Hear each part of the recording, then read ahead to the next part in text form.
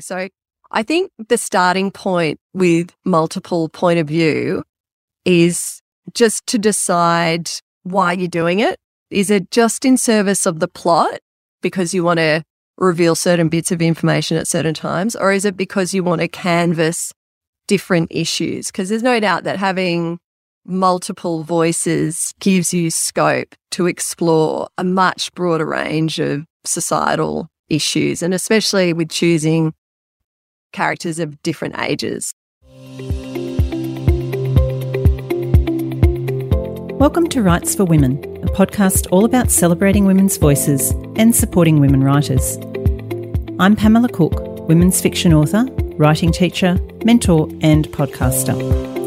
Before beginning today's chat, I would like to acknowledge and pay my respects to the Dharawal people, the traditional custodians of the land on which this podcast is being recorded, along with the traditional owners of the land throughout Australia, and pay my respects to their elders, past, present and emerging.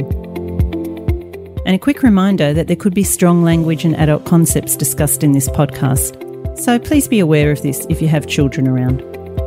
Let's relax on the convo couch and chat to this week's guest. Hi everyone, welcome to another episode of Rights for Women. Today is a craft of writing episode, and my guest on the convo couch is Cassie Hamer. Cassie is an Australian author, a bestseller with her debut novel After the Party that came out a few years ago, followed on closely by The End of Cuthbert Close, and her recent release, The Truth About Faking It, is the book we're going to be talking about today in terms of craft. It's a multiple viewpoint novel, and I was really interested when I read it, apart from the fact that I absolutely loved it. Loved the whole concept of the story, the generational aspect where there's three women from the same family dealing with a particular crisis, but also dealing with crises of their own in their own individual worlds. And I loved the way that Cassie captured the voice of each of these characters so beautifully. And I also love the way that she tied the stories together, but also portrayed them as three different threads. So I was really keen to talk to Cassie about writing in multiple viewpoints and, of course, her writing process and writing a women's fiction novel. As I said, this is the third of Cassie's releases. It was out a couple of months ago. I'm recording this on June 29, 2022. So it's been out for a couple of months now. And I highly recommend, if you love anything by authors like Liane Moriarty, Marion Keyes, all those contemporary women's fiction stories that have a feel-good element but also have a serious theme running through them and quite serious issues that they're dealing with, but sometimes in a kind of lighthearted way. This is a fantastic book, as are Cassie's other books, and I highly recommend you grabbing them. Anyway, I hope that you enjoy this chat with Cassie. She was very generous with her sharing her wisdom and talking about a process that is sometimes hard to actually pin down as a writer. Sometimes people ask us questions about how did you create this character or how do you do your plotting? Some of it is just a mystical process, not in a woo way, but because so many things come from our subconscious and sometimes things just happen on the page without us realising it. So I really appreciated the fact that Cassie really put herself under the microscope to some extent here and really thought hard about the answers to these questions. And I think you'll find it a really useful episode, particularly if you are writing or intend to write a multiple point of view novel. And also for anybody who loves reading and just is interested in what happens behind the scenes. So grab a cuppa, join Cassie Hamer and I on the convo couch for this craft of writing episode on writing multiple viewpoints. So Cassie, welcome to the Rights for Women convo couch. Thanks, Pam. It's so lovely to be here. I'm a regular listener and it's just nice to be part of your stable. It's great to have you here and a guest host as well with your chat with Megan Albany recently. Exactly. Yeah, she was fantastic. She was so funny and I did love her book and nice to get the chance to pick her brains about it. Always good to talk books, isn't it? As I've already told you that I have read your recent book, The Truth About Faking It, loved it, which is why I wanted to have you on the podcast, obviously to chat about the book itself. It's a fairly new release, but also really interested in talking to you about the craft aspects of creating the characters and digging into this whole multiple point of view structure that you have going on with the book. But first of all, could you tell everyone what the book is about? Sure. The Truth About Faking It is a family drama with lots of humour and intrigue and a real focus on the relationships between the 3 generations of women who are the main protagonists in the story. And it's also about a mysterious death that causes massive ructions in the lives of three women from the same family. So there's Natasha, who's the 48-year-old current affairs presenter, very high profile, very controlled emotionally. We also have her mother, Ellen, who's 69, and she's quite out there and quite an outrageous character. And the third main character is Georgie, who's 22, and she works as a reality TV producer on a show that's very much like The Bachelor. Yes, it did have very Bachelor vibes, I thought, it was really interesting contrast between the 3 women's lives. They're all from the one family, of course, so they have, lots in common, but then they've all got these completely different situations in their lives. And then we have this exciting incident that throws the spanner in the works for them all. It did strike me as a perfect example. Now, this is a term that I do love, but other people don't love it, as women's fiction. And you've got 3 very strong women. You've got lots in there about relationships and the dramas, the things happening in their lives. Great plot, page turning. Where did the inspiration for the story come from for you? The inspiration came from lots of different places, but I think the biggest ideas came from my experiences of working in the media when I was in my 20s, and I worked as a TV reporter, firstly in country New South Wales, and then worked my way up into eventually landing a role with Channel 7, where I was getting pretty regular shifts as an on-air reporter for the 6 p.m. news. And that was an incredibly formative experience for me. My takeaways from working in the media were that it can be incredibly fun and exciting, and there's nothing to rival the adrenaline of a newsroom when big news breaks and you've got people running everywhere and phones going off and you're madly writing and working to these inflexible deadlines. It's highly addictive. And when I was working at Channel 7 in Sydney, some big stories happened. September 11 happened. The Bali bombings happened. The Asian tsunami happened. And these were huge events. So it was a really newsy time to be there. And Sydney is undoubtedly the pinnacle of media, I think, in Australia. Yeah. Biggest city, biggest resources, that kind of thing. So it was an amazing job. And it was the job of my dreams, but it came to a very sudden end because my boss called me in one day to talk about my future, and he sat me down and he said, "Look, I don't think you have a future as being an on-air reporter because I don't think that you have the X factor."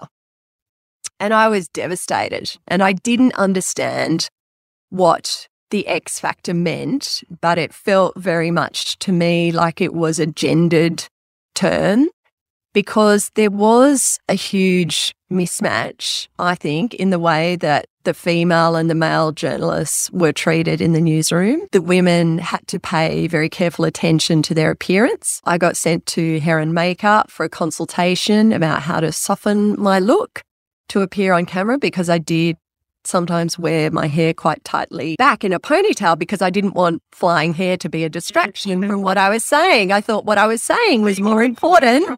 Yeah, I thought it was more important than how I looked, but apparently not. Women always wore makeup. It was an expectation that you wore makeup on the job. Very few of the male reporters would. They might whack on a bit of foundation, but it would be a 10-minute sort of thing. No one cared too much about the male reporters' suits. They could have worn the same thing for 2 years straight as Carl Stefanovic did on the Today Show, and no one would notice. The same couldn't be said of the women. So I did feel it was a pretty sexist environment and a blokey one. There wasn't a single woman in a management role. And I left the industry. I just decided that I didn't want my future to be at the whim of a man who couldn't really properly explain to me what I needed to improve. And I thought there was a lot of unfairness in the industry, a lot of competition. So I left. And I think that was an incredibly scarring experience in some ways, and something that still I think about a lot, and think about whether I should have tried harder to stay in the industry and fight back just about that against that one man's opinion. But the beautiful thing about anger and difficult things that happen in your life is that they make excellent fuel for fiction. And in a way, I think if I hadn't let the media, maybe I wouldn't be a writer, and maybe I wouldn't have the opportunity to channel those thoughts and feelings about the treatment of women into the story. And I think this story at its heart is about women being true to themselves and speaking up. That's the bottom line. That's the takeaway message. And so, very long story short, that's what has mainly inspired the book. It's really interesting. We could go down that rabbit hole and spend hours talking about that. Yes. Do that. But so Natasha's character in particular, so Natasha is the news reader in the story. She has come directly from your own experience.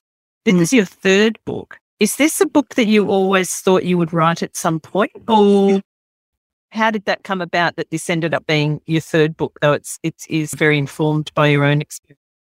Yes, I definitely knew I would always write about the media. And as you pointed out, Natasha works in an environment not dissimilar to the one that I worked in. And Georgie also works in the media, but in sort of new media, because she's in a reality industry, but it has its own ethical issues, as I think we're probably all aware, that what constitutes reality on television bears very little resemblance to how most of us define the word reality. So yeah, I always knew I was going to write a media book. I think it was always in me. My first two books were, I think, more about motherhood, because that was what I was feeling quite intensely at that time. My kids were a little bit younger, and I was grappling with those big identity questions over the transformation from independent person to totally dependent person, because suddenly I had three little human beings relying on me, and I used the fiction as a way to sort through a lot of that. But this book is the book of my heart in some ways, because it is informed by experiences that happened 20 years ago. And so I've had a lot of time to think and process. And obviously the things I see happening in the media today, I think things have slightly improved in relation to the treatment of women, but there's still a long way to go. And especially in the area of diversity on screen, like we just don't see enough different faces. We don't see wrinkly older women. We don't see different skin types. We don't see enough Indigenous faces. So it's not just the representation of women, it is other marginalised groups as well. For sure. So the inciting incident in this book, Cass, is the death, and it's not really a spoiler, I think it's on the back of the book and it happens very early. It's the death of Natasha's father, who is her mother, Ellen, is one of the other point of view characters. So we have Ellen, Georgie, the granddaughter, and then Natasha, who is Ellen's daughter, and David, who is Ellen's kind of ex-husband, but not officially ex yet, has a boating accident, and Ellen has police arrive at the door and tell her, I'm sorry, but he's dead. How did you decide on that inciting incident to set the story off? I think a death is a great catalyst for change. And in this case, I wanted there to be an element of intrigue around what had actually happened to David. And I wanted that question over his death to be the question that would pull the reader through the entire story. And it would also be the uniting force between the three characters, because obviously they all loved him dearly, but it was a really useful vehicle to also show their differences. So Ellen's grief is tinged with a lot of anger because she's really cross with David for taking off on the boat with his brother and leaving her behind. Natasha's grief is very tightly controlled. She doesn't feel able to let go of her emotions. She's adored her dad. Her dad was a foreign correspondent. She's always held him up on a pedestal. And for Georgie, it's more straightforward. David is the grandfather who she had those normal grandparent type feelings towards. He was a fatherly, gentle, interesting presence in her life. So I think the different ways in which the women grieve says a lot about them, and was also a way of introducing some questions about David himself. Was he the ratbag husband? Was he the doting father? Was he the gentle grandfather? They're all questions that keep the reader going, I think, through the story. Yeah, definitely. It was really good to have that. It was the centre of the story, but then the ramifications of his death and how it affected each of them. So was it always going to be a triple point of view story, Cass? Yes. Yeah, it was definitely always going to be multiple points of view, and I wanted to have 3 generations. And so I knew that I wanted them to be adults. So in a way that forces you into choosing specific age groups. That sort of dictates what ages you can choose. So it definitely was always going to be that. I love writing about mothers and daughters. It's such an interesting, multifaceted relationship. In my own relationship with my mum, I love her dearly, and when I was growing up, we were very close. There's tensions in any good relationship, in any very loving relationship. There's also times when you completely dislike them. And the thing about a mother is that she's always a bit of the voice of conscience, or the voice in the back of your head telling you what you should do. And sometimes that advice is useful and necessary, but most of the times it's unwelcome and unwarranted. So there's just tremendous capacity for conflict and tension in those relationships. And I think that's obviously the foundation of fiction. So let's have a quick chat about each of the 3 women. I loved that each of them had such a distinctive voice, and through the voice and the way they told their section of the story, even though it is third person, we just get such an insight into their characters as a result of the way that the story is written and the type of language and everything that they use. Can you walk us through how you went about developing each of the characters? Yes. Okay. There's quite a few different parts to this. So I might go through each one by one. So that might help other people who are trying to embark on a similar type of thing. So I think the starting point with multiple point of view is just to decide why you're doing it. Is it just in service of the plot because you want to reveal certain bits of information at certain times, or is it because you want to canvas different issues? Because there's no doubt that having multiple voices gives you scope to explore a much broader range of societal issues, and especially with choosing characters of different ages. So that was definitely underpinning my decision. I did want to explore things like the invisibility of aging, which is done through Ellen. I did want to explore the sandwich generation, Natasha, who's dealing both with a slightly demanding parent, but also a child who's still somewhat dependent. And Natasha's getting to that tricky menopausal age where the world does start to see you a little differently and can be a bit of a precarious time career-wise. And then obviously with Georgie, it's lovely to explore a younger person who is experiencing falling in love for the first time. So you can't do that with just one single character. So that's why it's really useful in fiction to have a couple of different viewpoints if that is your aim.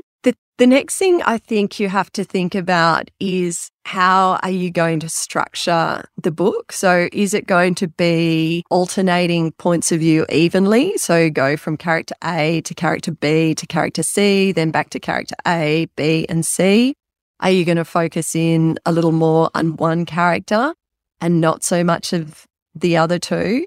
And the decision that I made was that I would devote each chapter to one point of view. So I think it would be a mistake to do what we call head hopping in chapters. So I was very conscious that with each chapter, you would only hear from one character, and the next chapter would be from a different character. And what was really important, I think, was to signal to the reader which character they were going to be hearing from. So in that first paragraph, I try to signal very clearly whose head we're in. And you can do that in a few different ways, but naming them obviously is really helpful. Edie zeroed in on XYZ. We're in Edie's point of view. The thing with structure is that you then need to carry it through the whole book and be quite consistent. So you can't have you can't have alternating points of view throughout the book, and then suddenly towards the end you just decide to devote 5 chapters to one character. That's definitely something to think about. It also affects timing.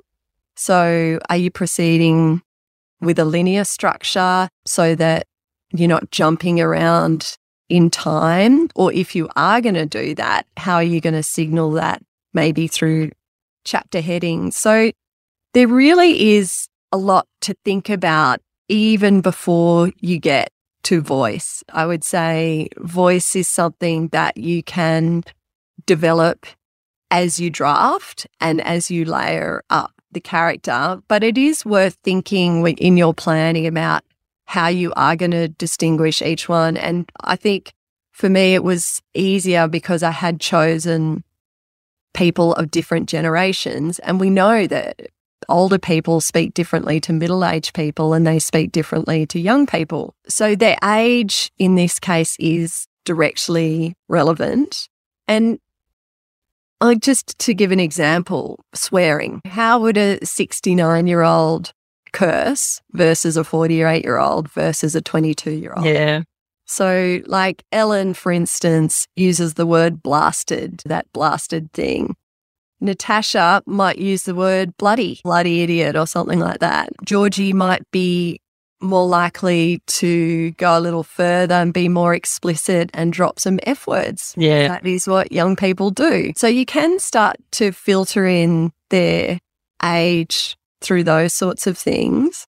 But I think also voice has to be deeply connected to the emotional wound that the character is experiencing or the flaw that they're trying to overcome. So for Ellen, her character flaw is ego. So for each character, I had a focus word. For Ellen, So is that something you work out in advance, Cass, before you start writing? no, this is probably something that more comes after. I can show you, actually, this is my page. I don't think you can read all the words, but it's just a handwritten summary of each character, and I've written down what their problem is, what their wounding event is, what the effect of it is, and what she must learn. Ellen, I wrote down that her internal problem was ego and that she can't forgive and that she's quite angry, and that's the wounding event is that her husband left her. She doesn't know exactly why. The effects of that are a lack of financial security. She wants to show David what he's missing out on. She tends to catastrophize. And what she must learn is how to gain true self-esteem and how to defeat her ego. So the way that feeds into her voice is that Ellen is both outraged and outrageous. So she's going to talk in quite an exaggerated fashion. Everything's going to be a little bit overblown. And Natasha, in a way, is her opposite because her key word is responsibility, perfectionism, and control. She is really tightly wound. She's a news presenter, so the way she speaks is quite formal and almost scripted. And so that's probably the other thing to think about is what are the frames of reference for each character. So for Natasha, she works in TV. Her metaphor language, therefore, is going to be quite related to television, and she's going to relate personal experiences back to her career experiences. To give like a better example, maybe have a character who loves art And so a lot of the way they describe scenery is going to be in a very artistic, visual way. You might have a character who loves music, and so their metaphor language is going to be much more related to beat and rhythm and sound and those sorts of things. So assigning those sorts of personality traits and having a really clear idea of your character and their main flaw directly influences then, I think, the words on the page. It all has to match up. And so Georgie's, her keyword was cynic. And so she has a slightly snarky voice. She's got that. She reminded me a lot of my 26-year-old daughter, actually. Yeah, writing young people is quite easy because they have such distinctive vernacular, and they're real trend words and phrases. Using the word random. Kids use the word random all the time. It's like this, it's like that, it's like something else. Even a really popular phrase at the moment is to describe something as having a vibe or having big energy, big something energy. Right.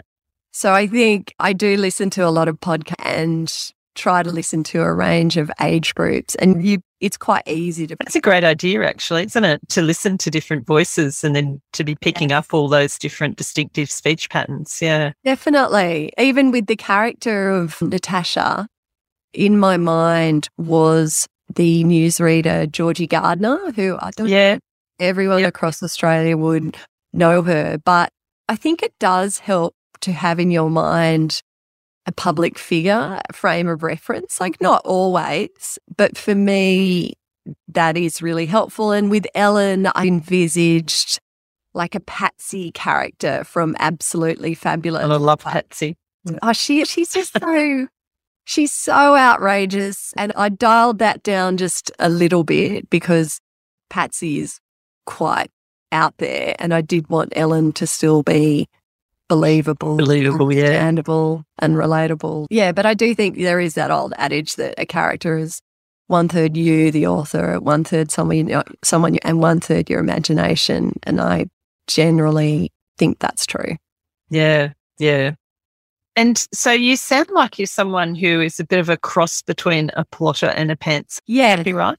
Yes, I do have some key events worked out, and I did know what the ending of this book was going to be, but it did go through some pretty substantial changes, and I was getting a bit confused. So what I did was I made this really long document over 3 pages.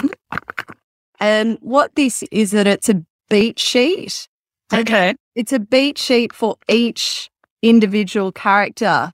So the top line is Ellen, then there's Natasha, and then there's Georgie. Because when you're writing multiple points of view, you do have to have 3 complete character arcs, or each character has a complete character arc. So this one, I took the beats from that book, Save the Cat. Okay. And it's quite prescriptive. It has, the first beat is the opening image and the theme stated. The second beat is the catalyst. The third beat is the debate.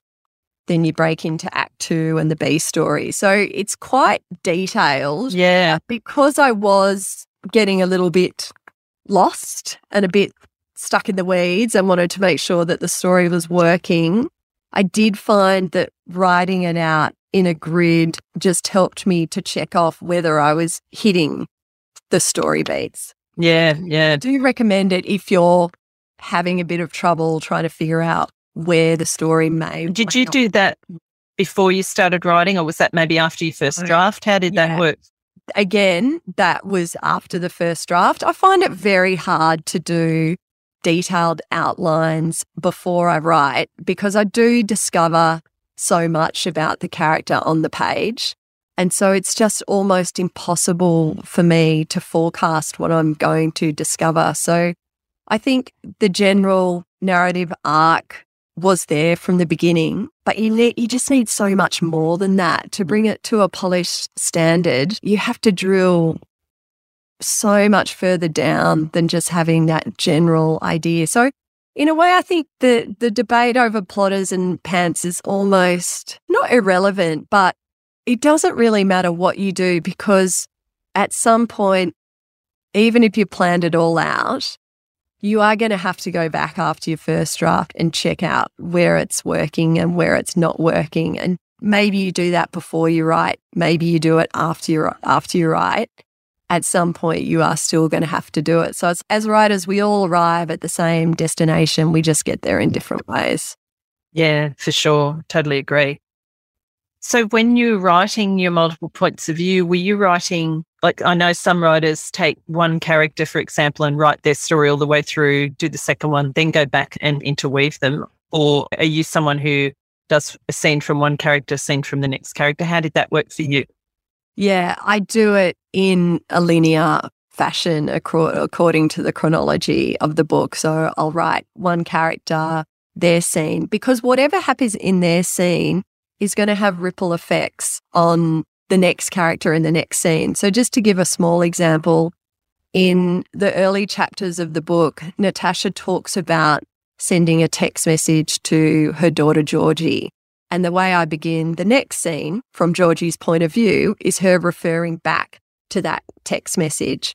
So even though they're separate characters, you always want to have echoes of what has happened in the previous action. Otherwise, I think it can lack a bit of coherence. So you're going to have scenes where all three characters aren't together. You're probably going to have a lot of those sorts of scenes, but they still need to be harking back to whatever action has happened in previous scenes. So for that reason, I find it easier to switch between points of view as I'm writing. And also, occasionally there are some days where I'm just not feeling a particular scene and I might jump ahead to one I really want to write, but I would never sit down for 3 weeks and just write one character, because I think what one character does just has so much bearing on what the other characters do. And so when you're alternating scenes like that, do you ever have difficulty going, okay, I'm in Ellen's head, I'm seeing everything from her point of view, using her language, now I've got to switch to Natasha or Georgie? Did you ever have any issues with that, or did you have any techniques for how to do that switch? So I generally would work on one chapter per day. And so I have that sort of physical time separation. Okay, today I'm working on a chapter from Ellen's point of view.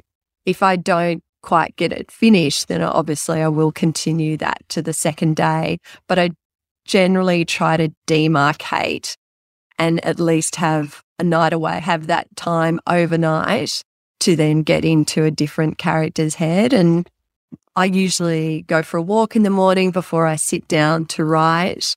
And often I will pre-plan the scene for the day and try and get myself into the head of the character in that way. Sometimes I write down some notes before I write a chapter. I do some handwritten notes about what the character's goal for that scene is, what the conflict might be, and how the scene might end. So I do a little bit of pre-planning of scene and chapter writing to get myself into that mood. And maybe if I'm in Georgie's head and I'm writing about some producer tactics used on her reality show, I might have listened to a podcast from a contestant on a reality show just to, I use podcasts a lot to get me in the mood for something. And I use writing podcasts a lot like yours to inspire me to write and to reassure me that other writers face the same challenges that I do, but sometimes I'll use the podcast to directly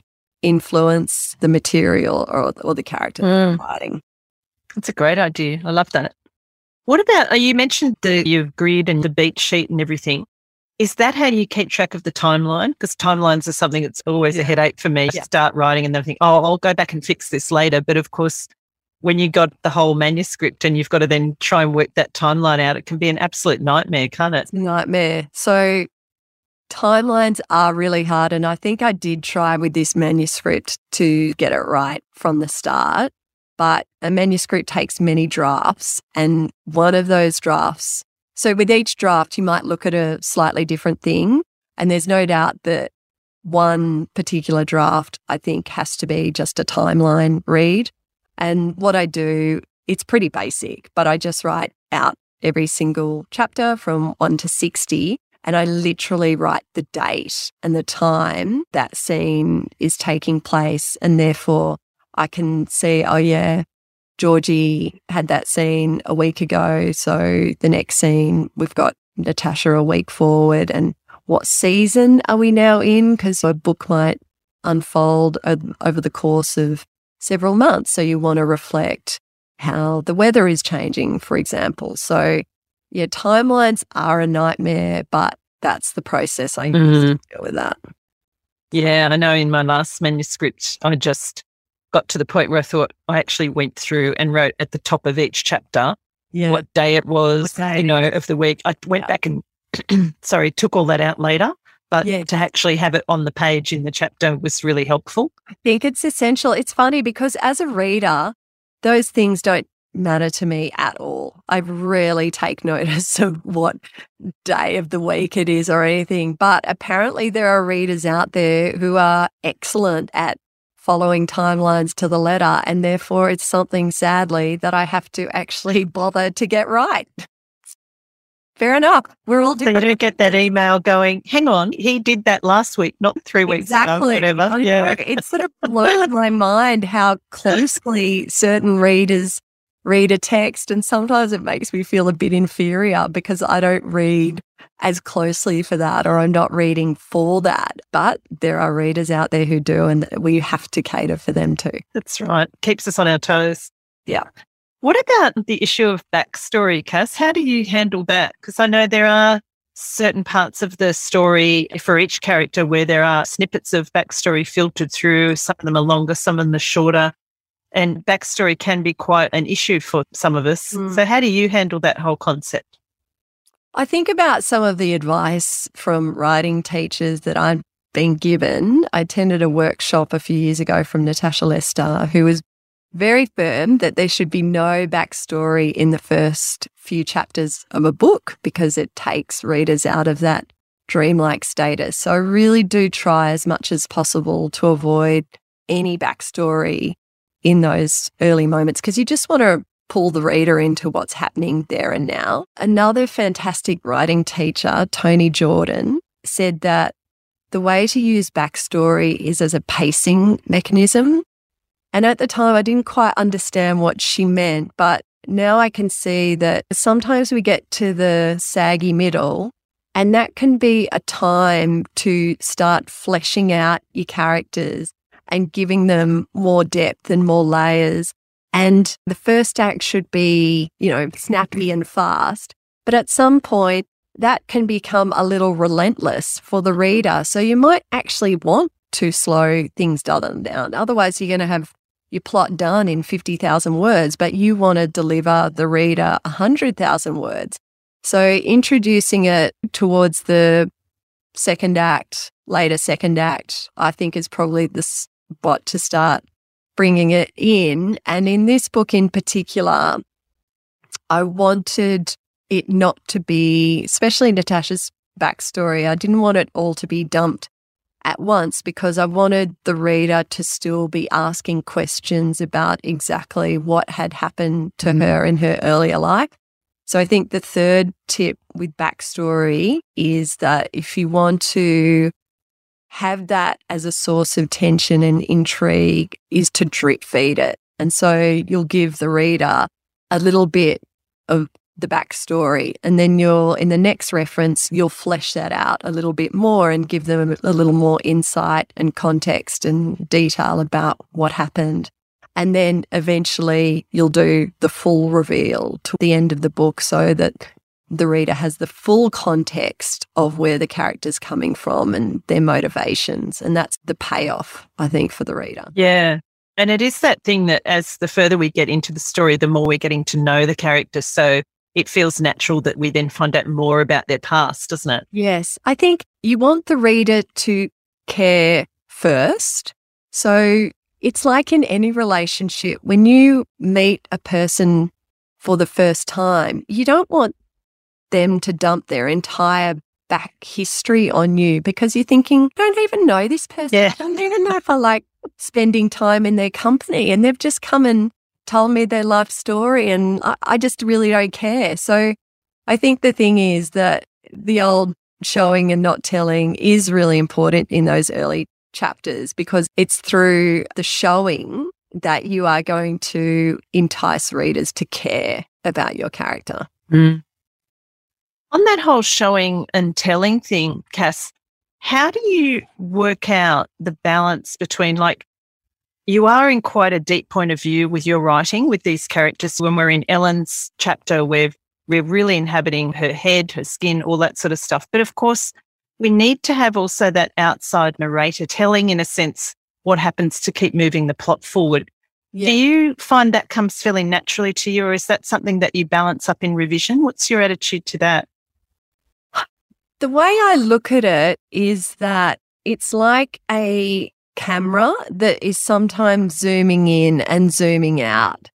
And I think about something Marian Keyes said about that at the start of the chapter, you need to hold the reader's hand a little bit and just orient them to the scene. So in a film analogy, I see that as the camera having quite a wide shot. And that's where we are setting scene. And that's where you're going to have a more authorial voice or a narrator voice. But then as the scene progresses, you really do want to pull focus and zero in on what's going on inside of the character's head. So usually as the scene progresses, I get deeper into their internal or interior thought. With Ellen, it was easy to write because she was quite an outrageous character with very strong opinions. With the character Natasha, it was much more difficult because she is an emotionally repressed character. And so it's hard to reflect quiet or controlled emotion in a really interesting way.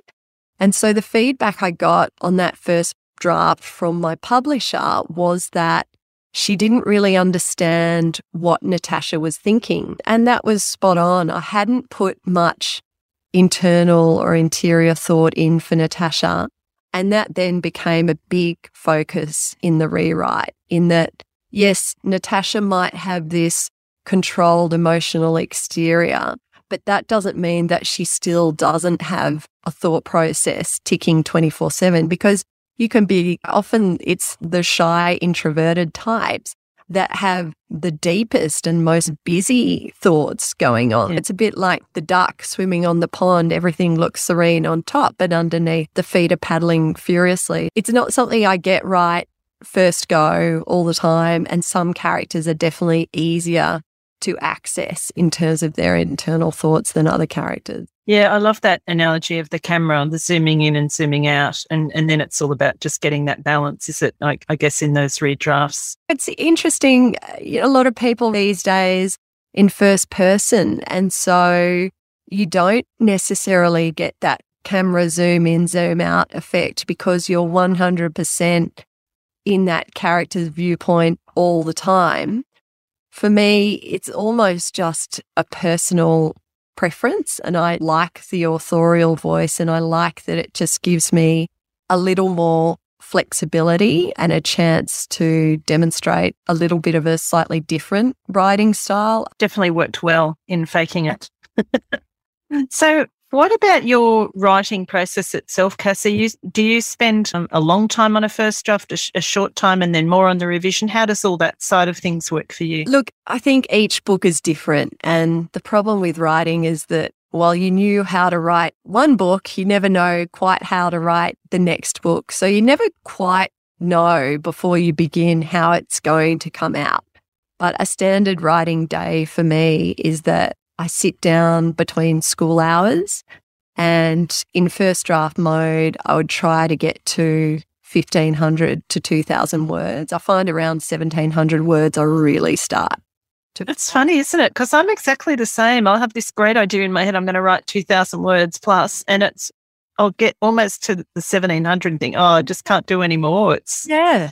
I think obviously probably everyone has a different threshold limit, but I just find pretty consistently that it's at that point that I start to feel really tired and it's just not coming. If you do that every day, you're going to have a first draft pretty quickly, but inevitably life gets in the way. Yeah. Realistically, out of every 5-day week, I probably get 3 proper writing days. So much as I'd love to just churn out the most super quick first draft, it always takes maybe 5 or 6 months, maybe 4 months if I'm really got the hammer down.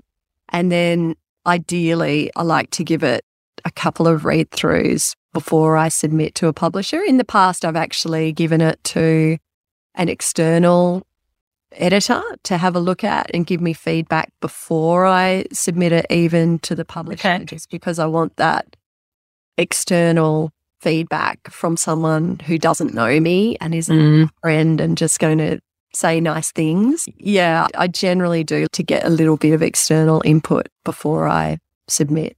And as a sort of now multi-published author who works to contract, do you still have with each book that sense of nervousness when you are doing that submission to the publisher? Oh, completely.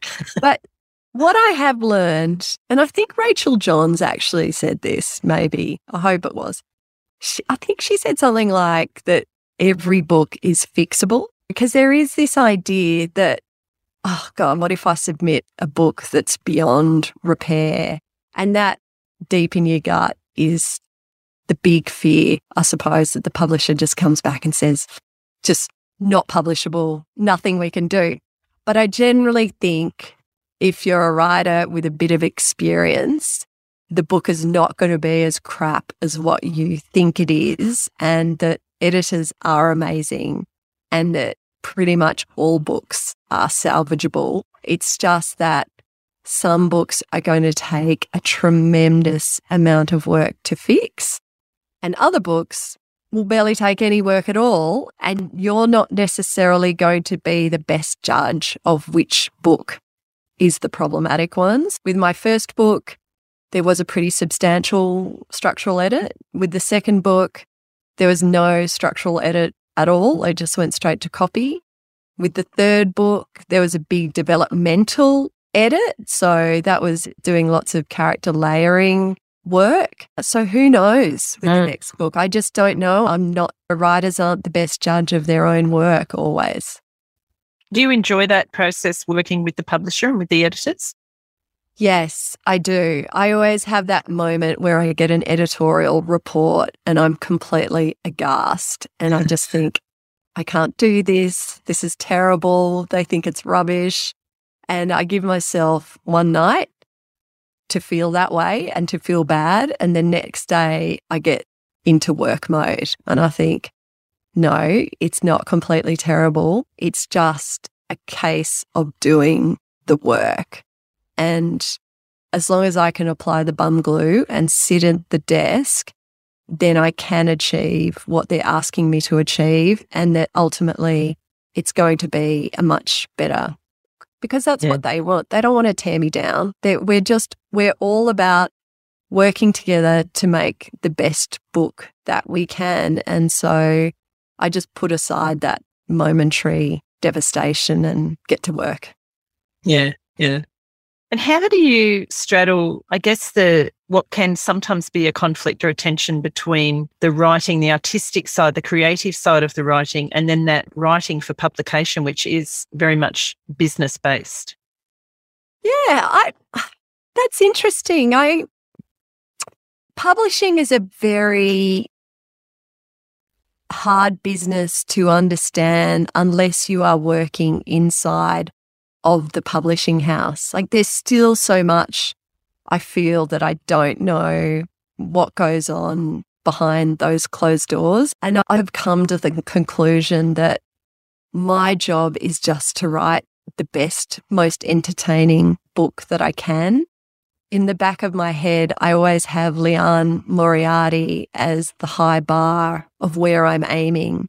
And she's incredibly commercially successful. So if I can replicate in some way the way she delivers entertainment, the way she delivers character, the way she delivers plot, then possibly I'm going to attract some kind of audience, because clearly that fiction has a market. Conscious, if I was being really savvy about it, I would write crime fiction because that is what sells really well, and you have access then to a male audience, which with women's fiction, sadly, I feel sorry for men. They don't read it, and that's their problem. That's right. Us. I don't feel sad about it. I just feel sorry for them that they don't get access to all this wonderful fiction. But yeah, if I was a really savvy and just writing to market, I would move into crime fiction. But at the end of the day, I think all of us have a unique and natural writing voice. And I would really have to wrangle my voice into something quite different. And that would take a huge amount of effort and work on my behalf because I'd be fighting natural instinct all the time. Yeah. No, I think that's very good advice. I know that we're conscious. I'm conscious of time. We've got to wrap up, Cass. But what's next for you? What's next? More books. So I have submitted a manuscript to the publisher. It has a working title of Weekend at Bear Park, and it's about a mothers group who go on a weekend away, and unbeknownst to one of the members who's a real prude, it's a clothes optional resort where people get around naked. And so we've got that. We've got the humour side, but then also something huge happens while they're on this weekend away. So bit of humour, bit of intrigue, bit of mystery. They're the elements that I love in books, and they're always the elements I try to put into what I write. Yeah, you certainly did that beautifully in The Truth About Faking It. So it's been so good to get a little bit of insight into how you went about creating that. And so thank you very much for sharing all that with us.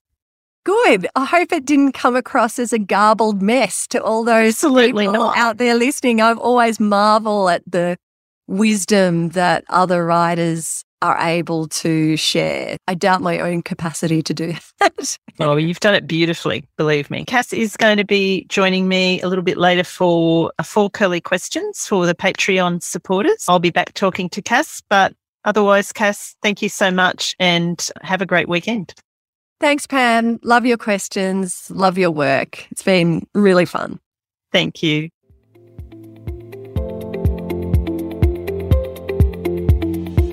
Thanks for listening to Rights for Women. I hope you've enjoyed my chat with this week's guest. If you did, I'd love it if you could add a quick rating or review wherever you get your podcasts so others can more easily find the episodes. Don't forget to check out the backlist on the Rights for Women website. So much great writing advice in the library there.